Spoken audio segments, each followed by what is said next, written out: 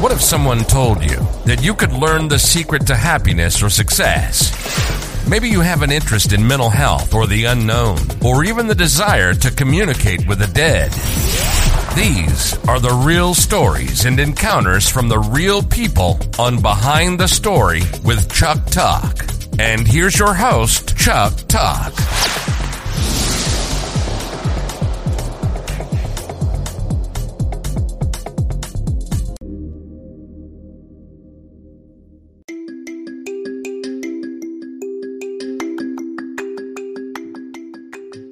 Hey, I've got a question for all of you out there. Are you getting older? Well, I know that's a silly question because we all are getting older. But what if there were some tips or secrets on living healthier, possibly living longer? My guest today, Ankur Patel, Dr. Ankur Patel, is an author of Age is Just a Number, a geriatrician's secret for getting the most out of life. That is what I want to know, is the secret to getting the most out of life. So if you want to follow me on this journey to finding out what it is that we can do to have a better life, sit back and have a listen. So let's get started now. I'm going to be the student on this one because, your book, Age is Just a Number, Geriatric Secrets for Getting the Most Out of Life. So I'm of that age, and I do not sleep. So my guest today, Ankur Patel, is going to tell us about his book, about the secrets behind, do I dare say anti-aging, or just really to how to prolong and have a better life? Is that a better way to say? I always say it's more quality of aging versus quantity of aging. Okay. If you Google anything about aging or anti-aging, there's a lot out there, and they talk really about the superficial, the face, and things like that, rather than what's inside. And I think you really go on to the inside, how to be healthy and live healthy for a better life. Yes. So like I was saying, I'm going to be your student, and I'm going to listen, and I'm going to let you take it away. Oh, but first, before we do that, can you give us a little background about you and how you became a chief medical officer, how you became an author, just a little background history? Long story, but I'll try to make it short. So no, I call myself CIA. Not because I'm smart enough to be in an intelligence agency, but I was born in Canada, I grew up in India, and now I'm in America. That makes me Canadian Indian American CIA. No, I started my journey, actually. I call myself accidental doctor. I was in my pharmacy school in India, and I graduated with my bachelor's in pharmacist, and my plan was to come to US and just practice as a pharmacist. And then 2003, I graduated my undergrad in India in April, and 2003 January, they changed the rule in America that all foreign pharmacists has to go through a PharmD program, and I have to go to 4 more years of school. And I'm like, 4 more years of school, getting myself into $250,000 in debt. And why not apply to medical school? That's how I ended up. And when I applied to medical school, my dean is like, why, what's your passion about and why you want to be a doctor? And I'm like, honestly, pharmacy school rejected me, some of them. Some of them are saying 4 years and I have to take all these loans. Might well not become a doctor. That's how I ended up. And you know what? That time I was sad and upset. But, when we talk about things happened for a good reason, it did. After that, I just started moving forward, did my residency with University of Alabama in family practice, was very passionate about senior care and geriatrics because my grandmother was my mentor and a role model in my life. And that's the reason I'm geriatric was something that I fall in love with. I loved when patients were on 22 medications and then I decreased to 6 and 8 and they have a whole new life. Somebody who was falling multiple times to now literally engaging and doing things without any fear gave me. So did geriatrics, and then the journey started, and one after another.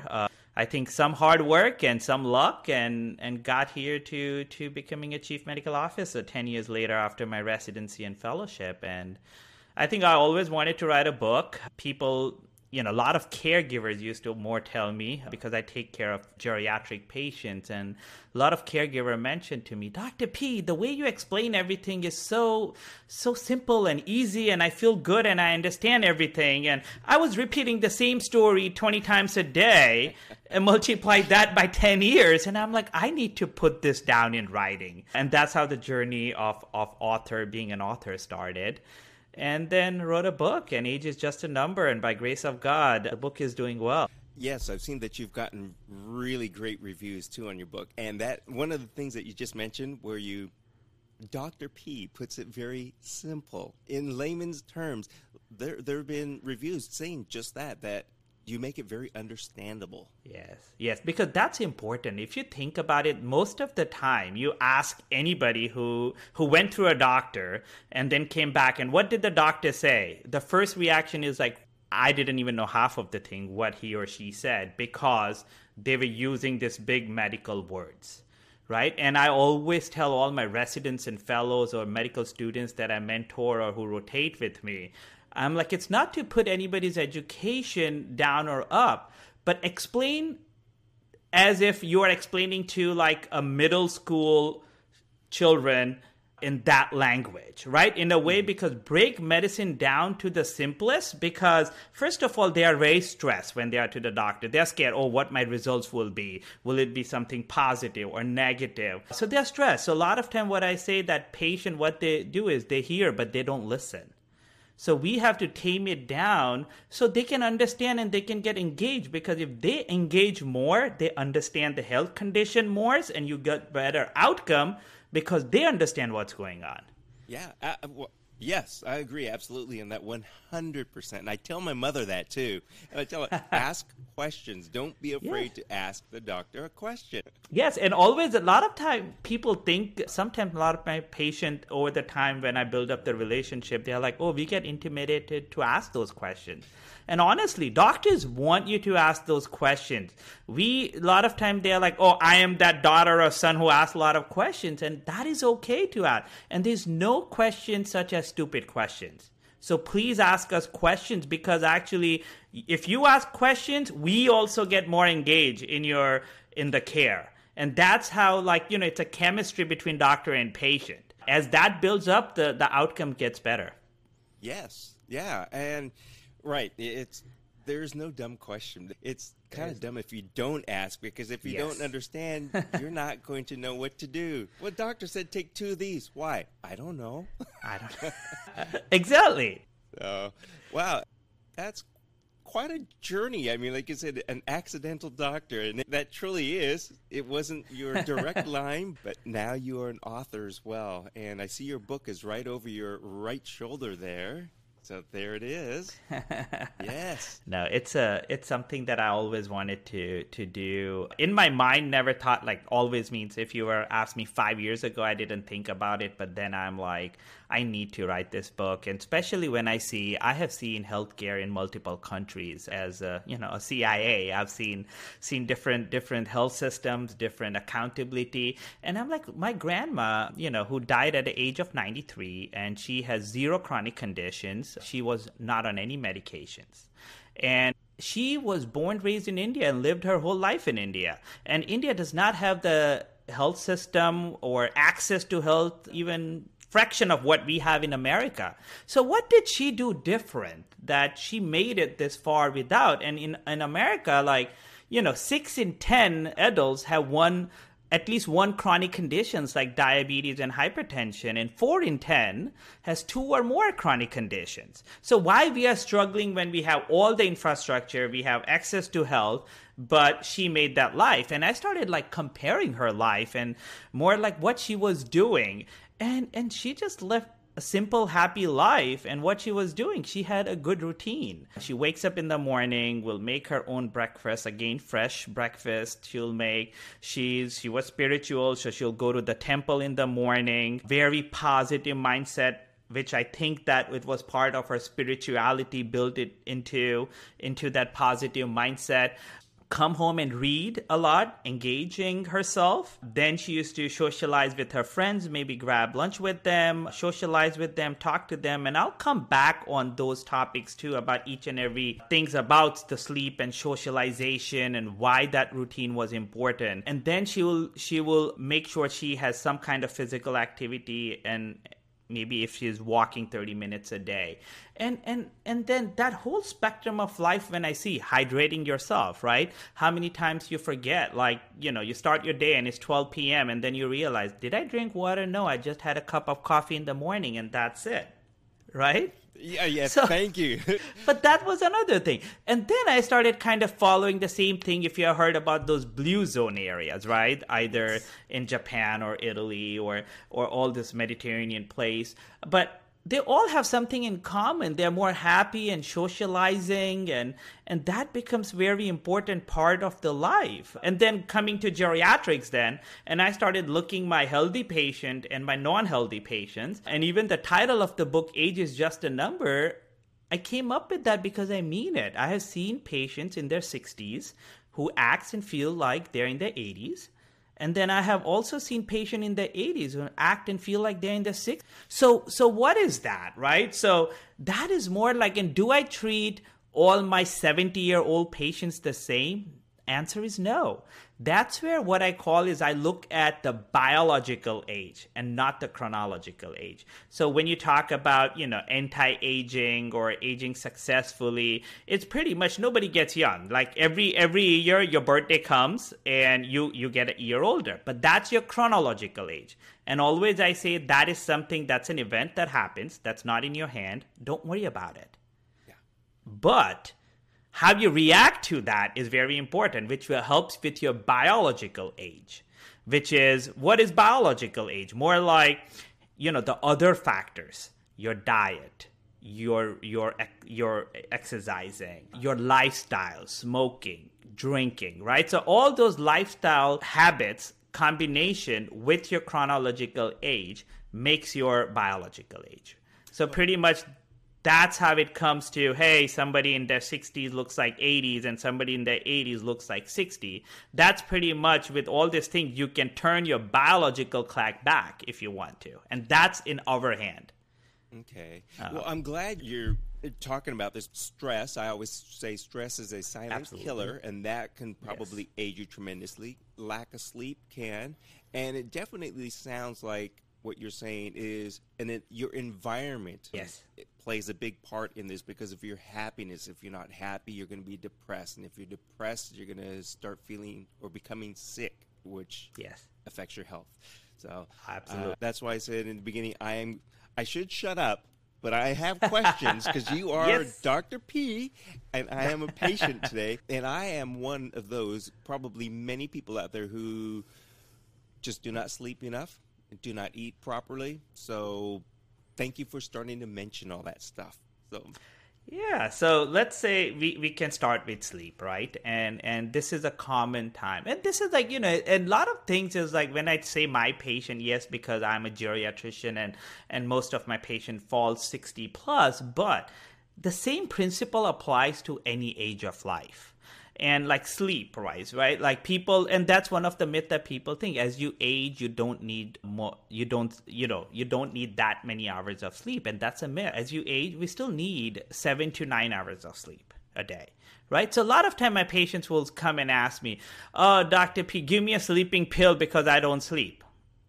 Okay, so let's start with, Mr. W, why you are not sleeping. Oh, I go to bed at 11. I wake up at like 4, and then I can't go back to sleep. Okay, tell me about your sleep habit. And then they'll be like, well, I eat breakfast, and then around 10 to 11, I take a nap.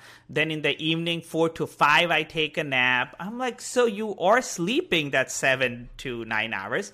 It's just your sleep hygiene is not good, possibly, where rather than sleep, you sleep in those broken hours, versus try to sleep, 7 hours at a time. And why sleep is so important, because they have shown studies that lack of sleep causes more chronic diseases like diabetes, hypertension. Stress, of course, also leads to depression, obesity. So sleep-wise, I always say is the sleep hygiene is very important. That, sometimes getting into that routine about going to bed at the same time, regardless the day of the week, try to stay away from the screens, because that's what wakes us up or keeps us up. Is it fair to say that, right? Like most of us, like average people spend 5.5 hours on their phone. And, yes. And that comes from most of the time when you look at it is when people are in bed, let's say 10 p.m. Next thing you know, it's 12 a.m. and you're still on your phone.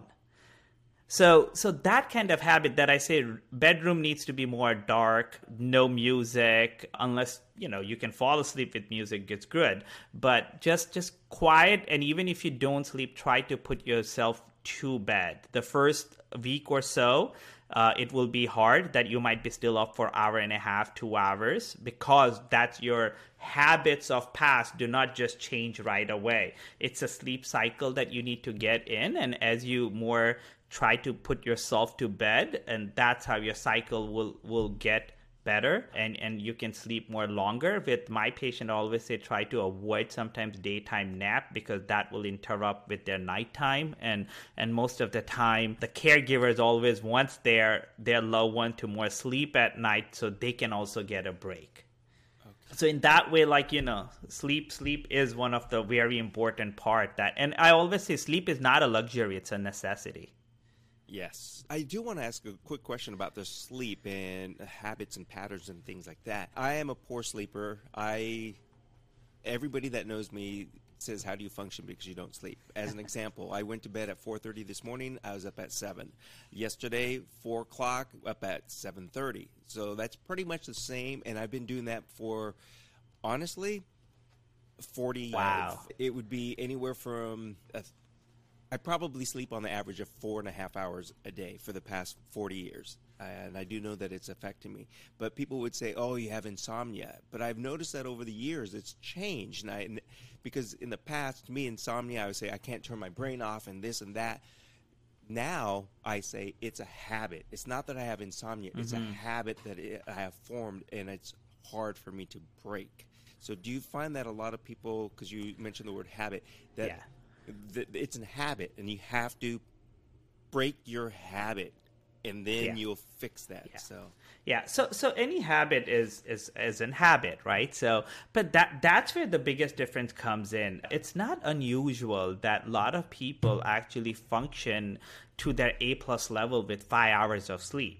And that's how their body is used to, and that's how it functions, and that's how they're able to get. So it's nothing wrong with, like, in your case. What happens over the time is you can do certain things in your more younger age, and more where this happens is more now people are more retiring and they're not working as much, and now they have a lot of time in the middle that they did not have before, right? In that, their rhythms and cycle changes. A lot of time, if somebody can calm their brain and work up to the expectation and the stress, because a lot of time what happens is what you mentioned is stress, right? Stress is a silent killer where people are stressing out, and that's the reason they are not sleeping. And that's how so if somebody habit is just like that is different, where just somebody is not able to sleep because of the secondary factor, that's where it comes with a different story. Oh, doc, I cannot sleep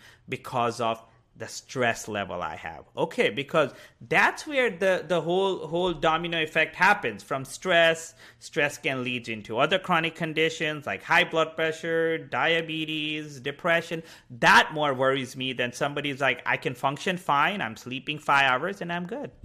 Well, I know it's showing on my face, the age with the lack of sleep. Just a number. Yeah, that's right. Age is just a number. And speaking of that, your book is available everywhere, right?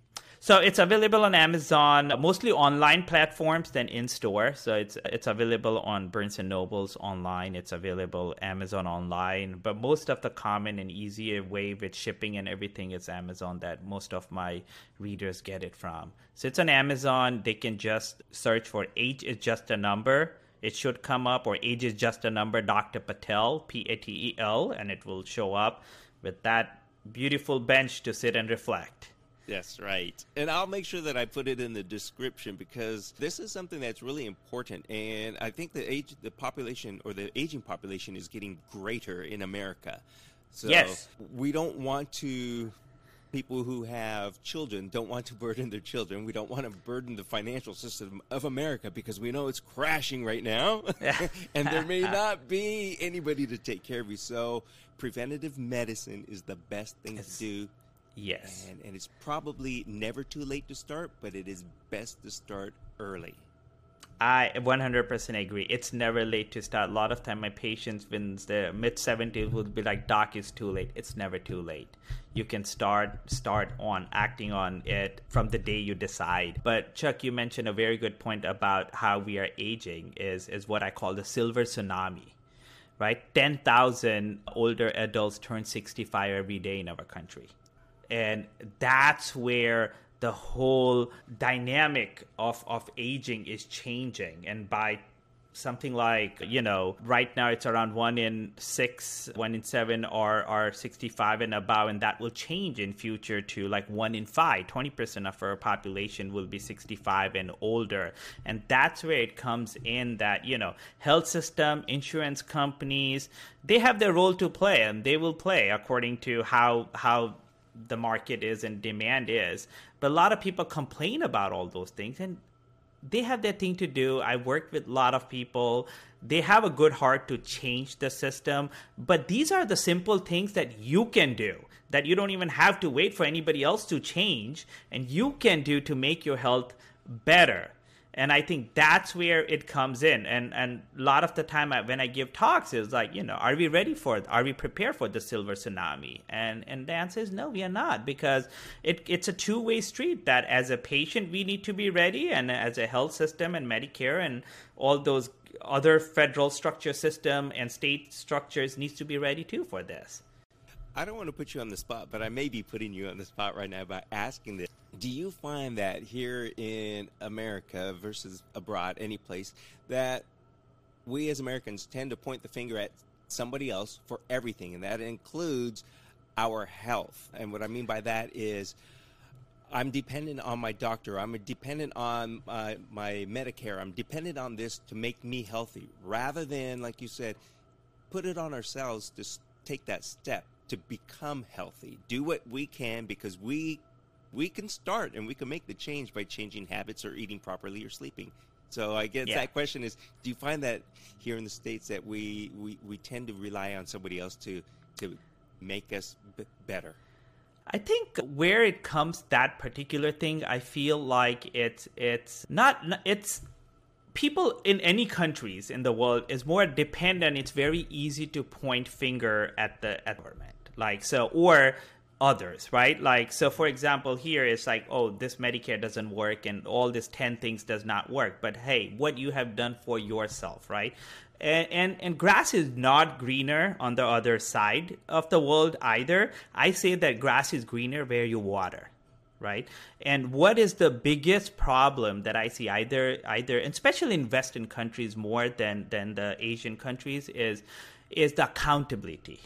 That somehow in our culture here in U.S. is the accountability always falls a lot of times on the health system, that, oh, you are discharging a patient. Well, if they come back in 30 days, it's your fault. And part of the things that pressures the health system and doctors, including myself, to do a good job, that once patient goes home, they go home.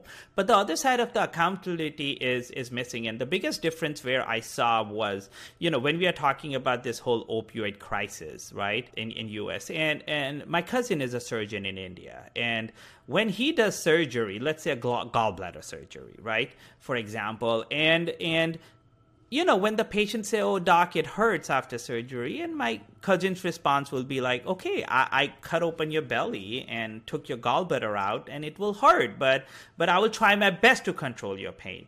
Whereas here in US, it's just expected that I should have a zero pain after surgery. And technically, there's no such thing as zero pain in surgery, right? So now I have this expectation from that after surgery, patients should not have any pain. And that's where this whole barrier of pain starts, and you give a higher, stronger pain meds, and then from that the ball rolls to longer addiction sometimes, and then the whole opioid epidemic. And again, it's not just one thing. This is just a little example I'm giving about the accountability part. There are a lot of different factors in this whole opioid epidemic, but that's how the accountability matters. And I'll be very transparent that a lot of time here we can't be call spade a spade somehow. Like, I have to think twice because I'm like, oh, is it something that I'm saying something inappropriate? Will I get a lawsuit from this? Like, and one best example, I will say that I was in the hospital rounding and the patient was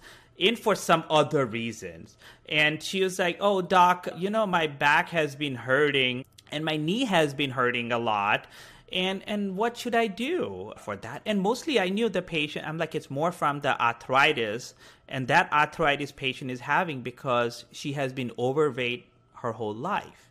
So I said, Miss So-and-so, the best treatment for this is you need to lose weight. And guess what happens 1 hour later? I get a phone call from a hospital administrator that you called a patient. And I'm like, I did not call anybody fat, but she asked me for what should we do for this knee pain and back pain. It comes from arthritis.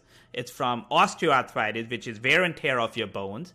And it's because of her overweight. So I just told her, you need to lose weight. But how it gets translated, it's a lot of time here that we have to be very selective in using the words. And sometimes you have to call spade a spade. And you need to lose weight. I'm sorry. That's the reason all this problem is. And it's a balance, right? I try to, and it's not like I'm not being empathetic. I try to be, but sometimes it's taken in the wrong way. And then the whole thing is like, okay, so will I hesitate next time now to tell somebody something like that? Yes. So then I'm thinking like, but I'm his or her doctor and I need to be honest and just say what it is. Yep.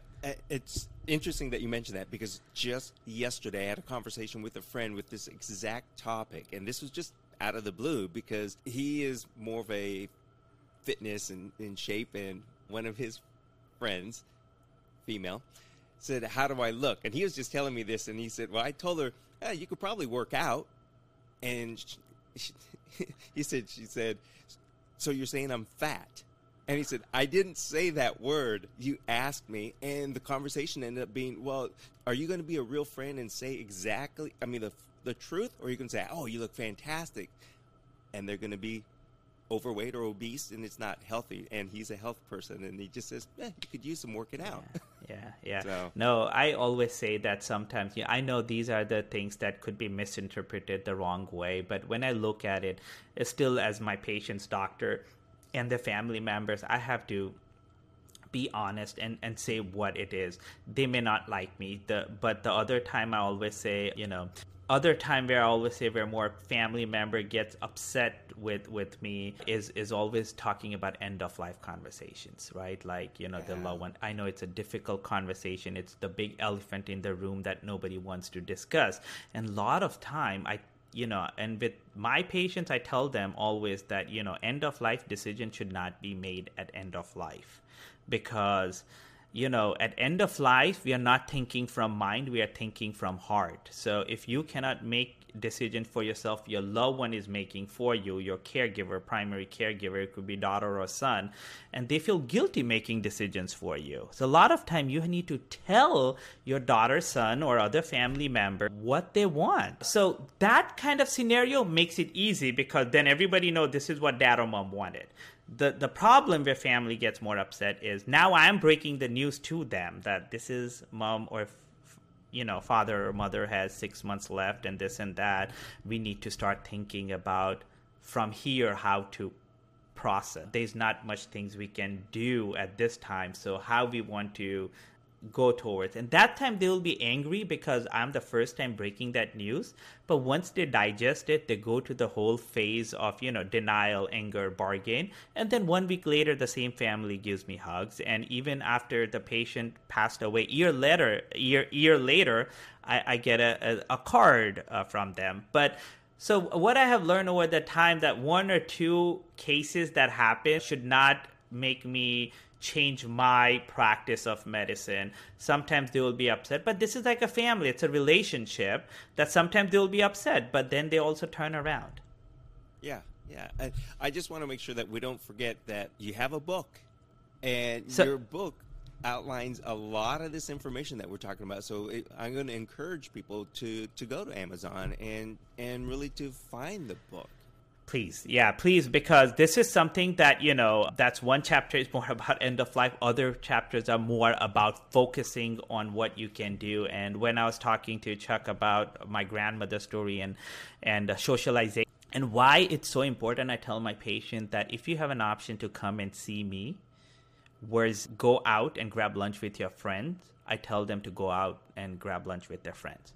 And the reason is there are studies that shows that somebody who socialize versus do not socialize, somebody who do not socialize as much has a 50% increased risk of 30% risk of stroke and 28% increased risk of having a heart attack. Wow. Does that matter how large your group of friends is, or is it really just having that a companion, somebody else? Yes. Any kind of socialization is just a general socialize, go out, talk to somebody, interact, So I think that part of socialization is very important, and that's what I always used to tell patients, or I compare with my grandmother, or you compare all the blue zones that happen, and that's very important. And you know what? I'm like, if you're medically stable, go finish your lunch, and then we can catch up with me some other day, because your friend may not be available, but I will make myself available for you. So that's where it goes. And then also when you talk about this whole socialization and why, because even if you Google something called senior loneliness is one of the biggest issues in our country. And I want to address, my recent article was out in Forbes Health about that. So if you Google, senior loneliness Forbes Health, it will pop up. And it's about like how it's detrimental to health. This whole senior loneliness increases your risk of dementia and anxiety on top of that. So that, and then when I was talking about physical activity, right? The importance of physical activity, and I'm not saying physical activity means climb a mountain, right? I'm just literally saying any kind of physical activity, 30 minutes a day, 5 times a week. So I'm only asking for 150 minutes in a week. That is only 1.5% of your time. And why I'm encouraging that? Because again, the studies have shown that doing 30 minutes a day, 5 times a week physical activity reduces all cause of mortality by 33%. Wow. Okay. And when you put it into the percentage, because I think a lot of people in America listen to and look at percentage, you say 1.5% of your time, you're going, wait a second, that's nothing. But as opposed to saying, well, you should do 30 minutes a day, they're going, ooh, I don't know if I could carve out 30 minutes. That's so true. Busy. Absolutely, right? And the mortality. And when we talk about 33%, we are talking 1/3 of your risk of mortality decreases just by physical activity. And I say physical activity could be yoga, could be walking, could be playing tennis, gardening, whatever you like to do. Just go walk in a mall during cold months, right? So whatever it is, just do some kind of physical activity. And that's, again, it's not like only for my senior patient. This is what you can do in your 30s, 40s, and 50s, so you can have your better 70s, 80s, and 90s with that. And these are the things that it's never too late, because once you even start doing this in your 30s, 40s, and 50s, this is where your bone health comes in. Your bones will stay stronger versus, as you age, you get softening of bone, or in medical terms, they call osteoporosis, right? So that's what comes. Muscles is something you use it or lose it. Mm-hmm. Right? So muscles is something, keep using it. So because as you age, your muscles kind of gets a little wasted if you are not, you'll start losing it if you don't use it. And then it's very hard to get that muscles back compared to you can more easily get those muscles back in your 30s, 40s, and 50s. Yeah, like you said, use it or lose it, and you lose a lot of muscle mass the older you get, and you hear a lot about your core, and I think it's really important to, like you said, being fit, because your gut, your core area plays a big part, especially for your back. It helps support your back, too. So if you lose that, next thing you know, oh, my back, I've got really bad back. Oh, Yeah. Take a look at the front. But that's where it starts, right? That's where, like, when I was going to the grandma's routine, when we talk about the physical activity, socialization, these are the things that I have all mentioned in the book. Every chapter is 1 to maybe 3, 4 pages only. And I always say that, a lot of people ask me who this book is for. This book is for anybody who wants to more age successfully. So I say rule of thumb 55 and above, definitely. Or and if they're a caregiver. Because a lot of times now when we are thinking is, I call my younger geriatric patient is a caregiver of an older geriatric patient. That means a son or a daughter in their 60s is caring for a mother or father in their 90s.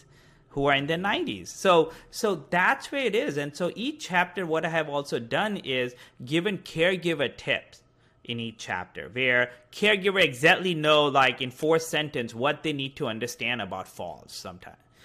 So those are the things that I have more set it up. I mentioned about hydration. And when we are talking about drinking water, believe it or not, there was a study done at UCLA which showed 40% of the seniors are chronically underhydrated. And I'm not surprised, because what happens, we drink so much coffee, we drink other fancy drinks, right? Like that we think is replacing the water, but certain things like coffee has caffeine, theophylline, some of those things will make you urinate more, and you're kind of dehydrating too there. Whereas I call water, what was it? I call water the hero because the calorie intake is 0. I like that. Yeah. Right? So plain water is sometimes the best. The golden rule of thumb is 8 cups a day, 6 to 8 cups a day of 8 ounces. That's like around 64 ounces a day. And that's where the hydration matters when it comes in. Because a lot of time when I talk to my patients, it's all about, how are you? Oh, I don't feel good. Okay, why? Oh, well, when I get up, I feel dizzy. Okay. So that means you are on all this blood pressure medication. On top of that, you are dehydrated now. So this is a prescription for fall. Yeah. And I know hydration is important, sleep is important, and I do neither one of which. But also with hydration, I hear, a lot of people might say, oh, I've got these bad cramps. I get cramps in my calves. Hydration. You should be hydrated. Your muscles are going to cramp if you're not hydrated. Especially summertime. Yeah. And the other thing I want to address is I love where you say you've got your junior geriatric and your senior geriatric. So when we were children and teenagers, our biological age always between our parents remained the same, and our chronological age remains the same. Biological is a gap. But the older we get, that biological gap becomes smaller, because now, like you said, I'm 60 and your mother, your parents could be 80 or 90, but that biological thing got smaller, because I've seen parents who've been healthier than their children in their absolutely late 50s, and the parents are 80 years old, and you're going, well, your mom and dad still golf, but you're saying that you've got all these issues and you're sitting around. Absolutely. And that's exactly, I had a patient at my senior center that actually the mother and the son both were patients at the senior center, and the mother was 90-year-old, more active, and the son was in early 60s and had like 3 to 4 chronic conditions. So actually, sometimes it was more easier to care for the mom than son. So and that's the reality. And my biggest concern with our healthcare right now is this: as everybody is aging, do we have enough workforce to take care of them? A lot of doctors or nurses, and they're like, oh, I don't want to go into the geriatric side. I want to go on like surgical side or other specialty side and not go on the geriatrics route. But regardless, wherever you are going, that will end up being your patient population. Yeah. I just want to ask you, because I love the title of your book. So if you wouldn't mind, for those who are actually watching, if you could bring your book up front and show us the cover of your book there. Okay, so I'll just get here.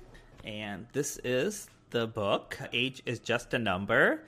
And a lot of people ask me, like, why it's an empty bench. And I always say that, when I was voting, I asked 100 people about the cover, and most of the geriatric patients, there were 3 or 4 who said an empty bench looks depressing, But majority of the patients said that I love the bench because I can sit on the bench, reflect, and watch that sunset or sunrise or whatever you want to keep, but they feel like I can reflect my entire life, and I just think about and visualize that I'm sitting on the bench and thinking about reflecting on my life. So that was pretty sweet to me. So that's the reason I stick with this cover, and I'm very happy overall with how things are going with this.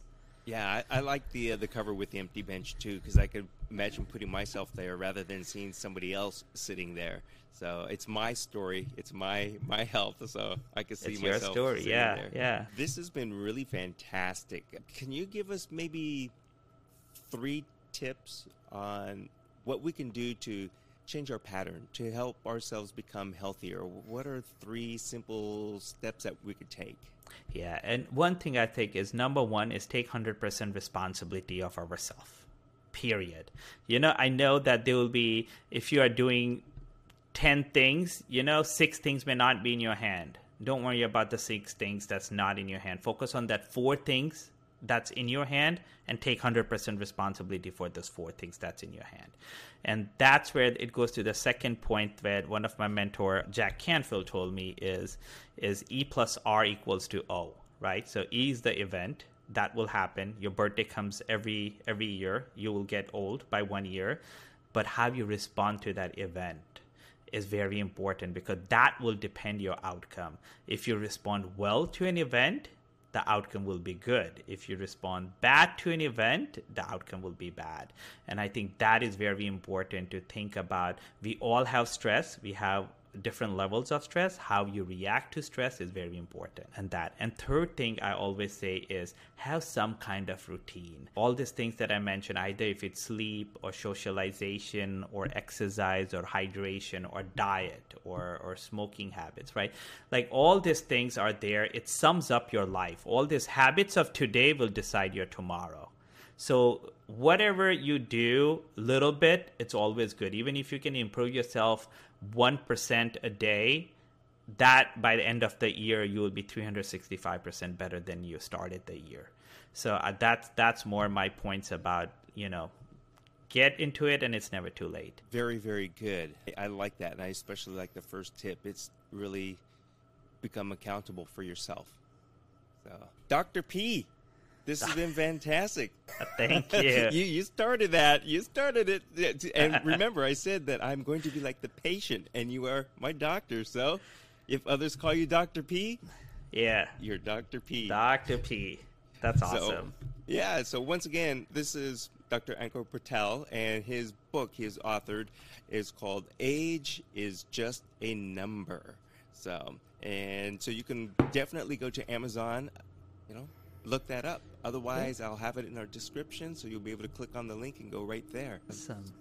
So, was there anything else that you wanted to add, or I think something that we can easily add for caregivers, if you want to, I can do that for real quick for caregiver. Okay, yeah. And so Chuck, before I still have one more thing is caregiver burnout is very important, because I tell all the patient is healthy caregiver is equals to healthy patients, and as much as me as a doctor, it's my job to take care of the patient, but it's equally important to take care of the caregivers, because they are the one who gets burnout, and they are the one who lives a very stressful life, and they juggle a lot. Because if you think about a caregiver, 2/3 of the caregivers are women, and so think about a caregiver who is balancing the life about work, children's at home, which is mostly the sandwich generation that I say, children at home, their social life, their work life, taking care of the aging parents, is multiple balls they're juggling at the same time. So if you are in a power, and especially if you're an employer or a corporate who can help your employees who are a caregiver, please be flexible with the hours, because they could be your best employee. They're just going through a patch of stress right now being a caregiver. So support them in any way you can. And then on the other side, if you know your friends or family who are caregivers do not usually ask for help. And I always tell them that they should ask for help, because we cannot do it by ourselves. please help them. Sometimes just surprise them saying that, you know what, why don't you go grocery shopping or go out and have a peaceful dinner with your husband, and I'll look at mom for 2 hours or 2.5 hours. Because believe it or not, even having one peaceful dinner without getting stressed feels like a vacation to a caregiver. So if you're an employer, please help your employee. If you're a friend or family who knows somebody is a caregiver, they normally don't ask for help, but they all need help. So please do that. Thanks for adding that, because it is important, especially over the past 2.5 years. We've heard a lot about the burnout from our caregivers. That's whether you're in hospitals or senior homes and things like that. And that goes without saying. It's not just because during the past pandemic time or the present pandemic time. This goes for all times, because oftentimes without their help, we're left to fend for ourselves. And going back to being dependent on others, we are dependent on our healthcare providers. Absolutely. So thank you very much. Thank you, Chuck, for having me. This was a pleasure and wonderful conversation.